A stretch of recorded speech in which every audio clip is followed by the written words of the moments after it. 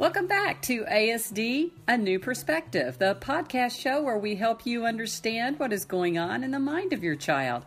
And we encourage you that growth for your child is possible. I'm Kat Lee, and welcome to our new series, Why Does My Child Need Dynamic Intelligence? And our first episode focuses on what is dynamic intelligence. And as Dr. Gutstein tells us, it starts really early in typically developing babies. The term we use, dynamic intelligence, is based on what we've learned about autism, what the research has learned about autism, which when you look at the abilities, you look at the deficits that keep people with autism from having a functional life, from being able to work, live independently, have relationships, their inabilities, their difficulties occur when they have to deal with dynamic environments where there's complexity, where there's unpredictability, where there's urgency, intensity, where they have to solve problems that they don't have experience with, where they have new situations that they have to deal with, where they have to work with new people who they don't know well and collaborate. There's so many where they have to make decisions where it's unclear what the right choice is. Those are the things we deal with in our daily lives. We take those mental tools that we develop to do that, to work in what we call complex dynamic environments, to function in those environments. We take it for granted that we have those abilities. And what the research has shown definitively is what those variabilities are the things that prevent the people with ASD from being able to go on and function in a successful manner. And those are not abilities that they're going to be taught in school, even in college. So you can graduate from college and still fail. And we know that that's true, that there's a larger percentage of actually people with ASD now who are going on to higher education. But there isn't a larger percentage of people with ASD who are able to get employment or live independently. So they get through school and even higher education, and they still can't function. And in fact, every year that they're out of school, the odds of them being able to function and get a job or function get worse for them and don't get better. So what the research has really definitively shown is there are a group of more, sophisticated, they're a group of mental tools, and they have to do with learning to make decisions. They have to do with learning to capture your own experience, learn from your own experience, save it, and be able to use it in the future. They have to do with being able to simulate things, what we call simulation, where you're able to mentally play out different scenarios to prepare yourself and also to review. These abilities have to do with intuition, being able to be aware of your intuitive feelings and know when to use them, which we rely on all during the day. They have to do with being able to monitor, being able to go through and be involved in something, and at the same time have in the background being able to check on whether you're on task, to check on whether the other person's understanding you, and to go back and forth between being involved out there and monitoring things. They have to do with those types of things. And we've isolated exactly what those tools are, and we've been spending the last years developing methods of how to address those, how to help children from a very young age.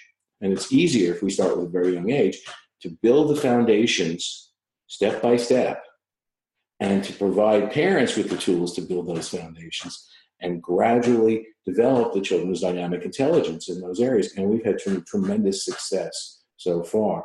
And it just really has made a huge difference in people's lives. And we've actually started working with children who, as young as 2 in the dynamic intelligence, after we've worked on some of the more basic things first.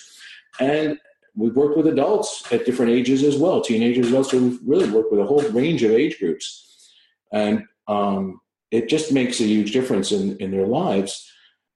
And they're able to function independently. They're able to solve problems. They're able to see themselves as competent. Their confidence dramatically increases. Their interpersonal ability increases. I can't tell you everything. They start trusting their own experience. They start realizing that they can learn from encounters, that if things don't work out, they can learn from that and do better the next time. They learn that they can prepare themselves mentally. They can plan differently. They learn that they can adapt. And when things aren't working out, they don't panic. They just see it as normal, and they say, well, they learn how to take a step back and figure out how to revise what they're doing, how to adapt what they see that as just part of what's supposed to be happening in the world. They develop an enormous amount of personal knowledge.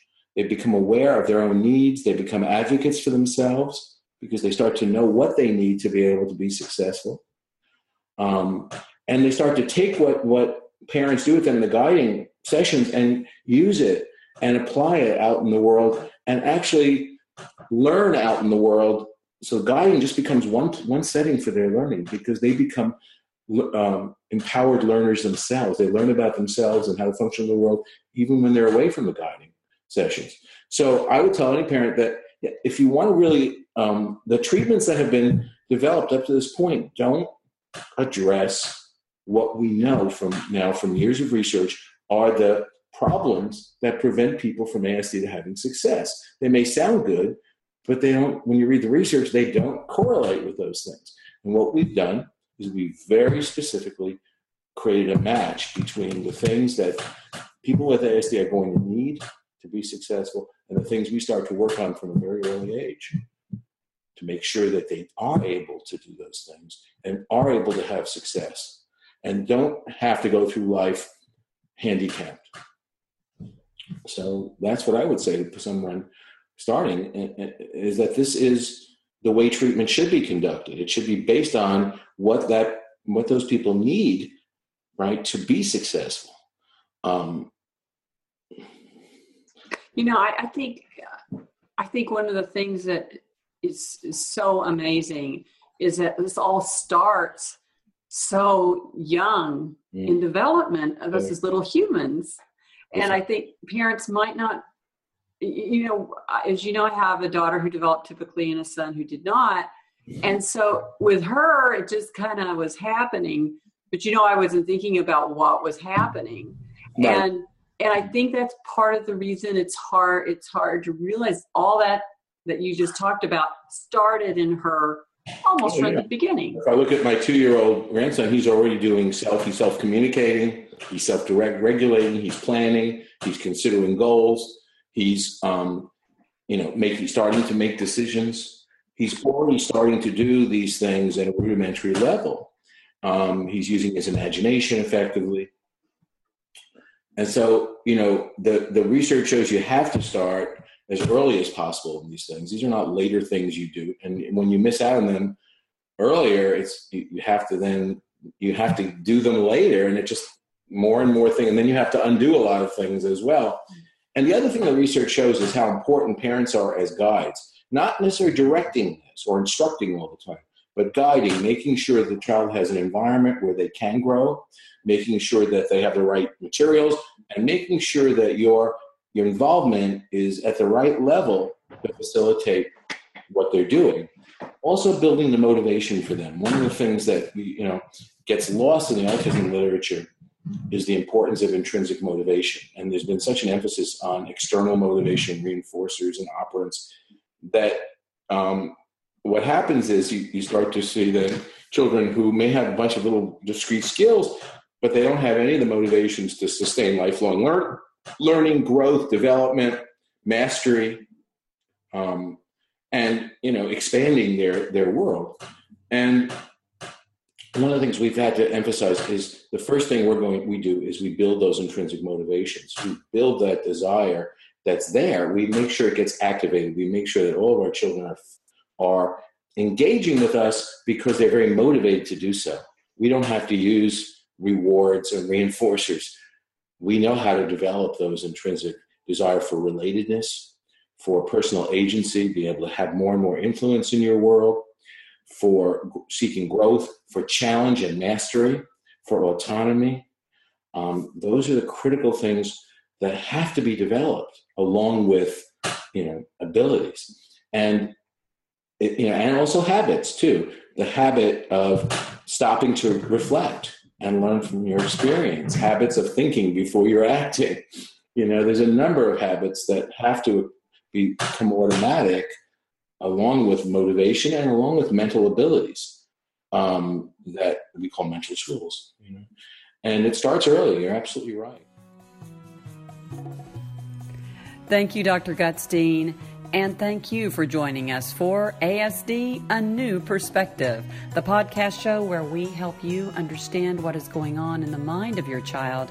And we continue to encourage you that growth for your child is possible. I'm Kat Lee. See you next time.